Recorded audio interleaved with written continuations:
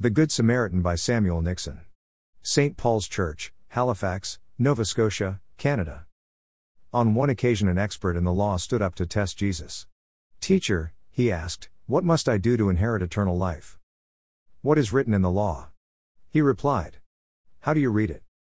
He answered, "Love the Lord your God with all your heart and with all your soul and with all your strength and with all your mind, and love your neighbor as yourself." "You have answered correctly," Jesus replied. "Do this and you will live." But he wanted to justify himself, so he asked Jesus, "And who is my neighbor?"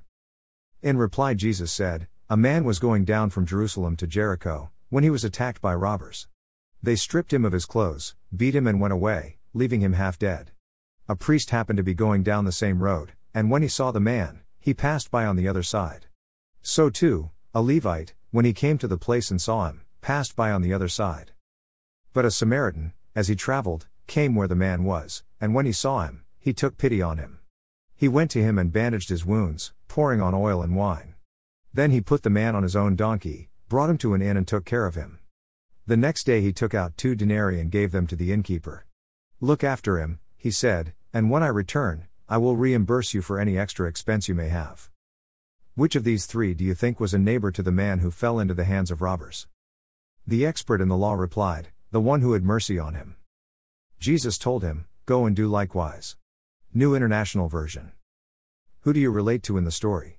Which character most resonates with you in your life right now? The lawyer, an expert in the Old Testament law. The Gospel writer, Luke, gives us insight into the thought process of the person for whom Jesus told the parable to. That man sought to justify himself. In Christianity, no one justifies themselves. The kingdom of God turns on grace, and not with us working more or harder. Christ's mercy is not dependent on what kind of people we are but is simply based on need. God graciously gives us the gift of faith and the mercy of deliverance. By Christ's wounds we are healed. As Christians, we already possess justification by grace alone apart from human effort. Each individual must realize they are in a theological ditch. We are all unable to get out of our predicament. Everyone needs the compassion of Christ. But now God's way of putting people right with Himself has been revealed. It has nothing to do with law, even though the law of Moses and the prophets gave their witness to it. God puts people right through their faith in Jesus Christ. God does this to all who believe in Christ, because there is no difference at all. Everyone has sinned and is far away from God's saving presence. But by the free gift of God's grace all are put right with Him through Christ Jesus, who sets them free.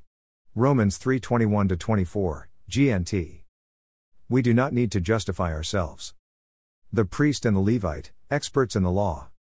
The shock that hits closest to home, from Christ's parable, is how frequently we are the ones who pass by and ignore the other. The command to go and do likewise extends about as far as the end of the story for modern hearers, landing us in the ditch between knowing the Samaritan and his compassionate generosity are set forth as an example in our tendency to ignore the cries of the downtrodden and disenfranchised. Do not seek revenge or bear a grudge against anyone among your people, but love your neighbor as yourself. I am the Lord. When a foreigner resides among you in your land, do not mistreat them. The foreigner residing among you must be treated as your native born.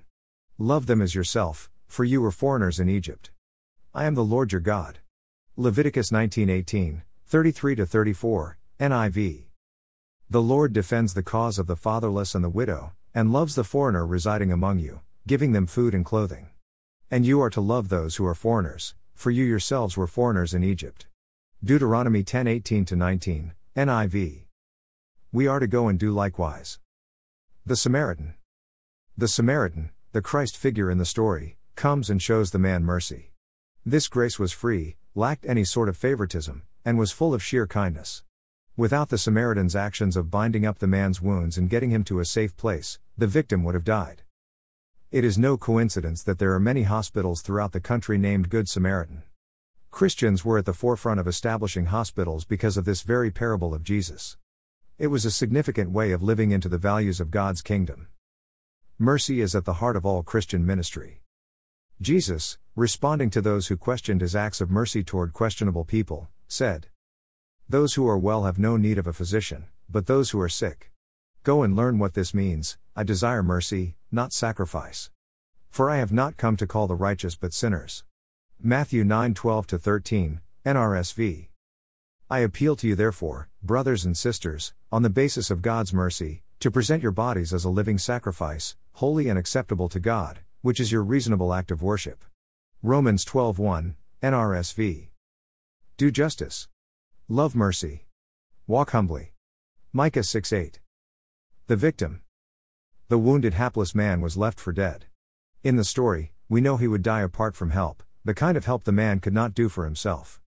He was completely dependent on someone to rescue him from his plight. The victim in the ditch reminds us of what it feels like to be forgotten by others, and perhaps even by God.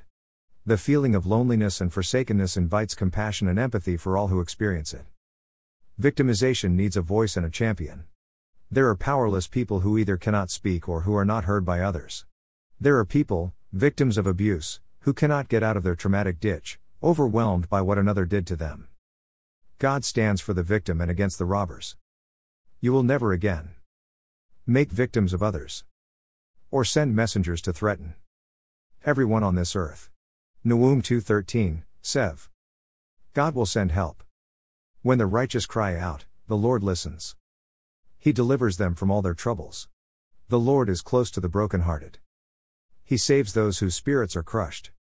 The righteous have many problems, but the Lord delivers them from every one of them. Psalm 34:17-19, Seb. By his wounds we are healed. Conclusion. The victim in the ditch is worthy of help because he carries the divine image of God. The one who showed compassion and mercy, the Samaritan, reflected God's likeness through his actions.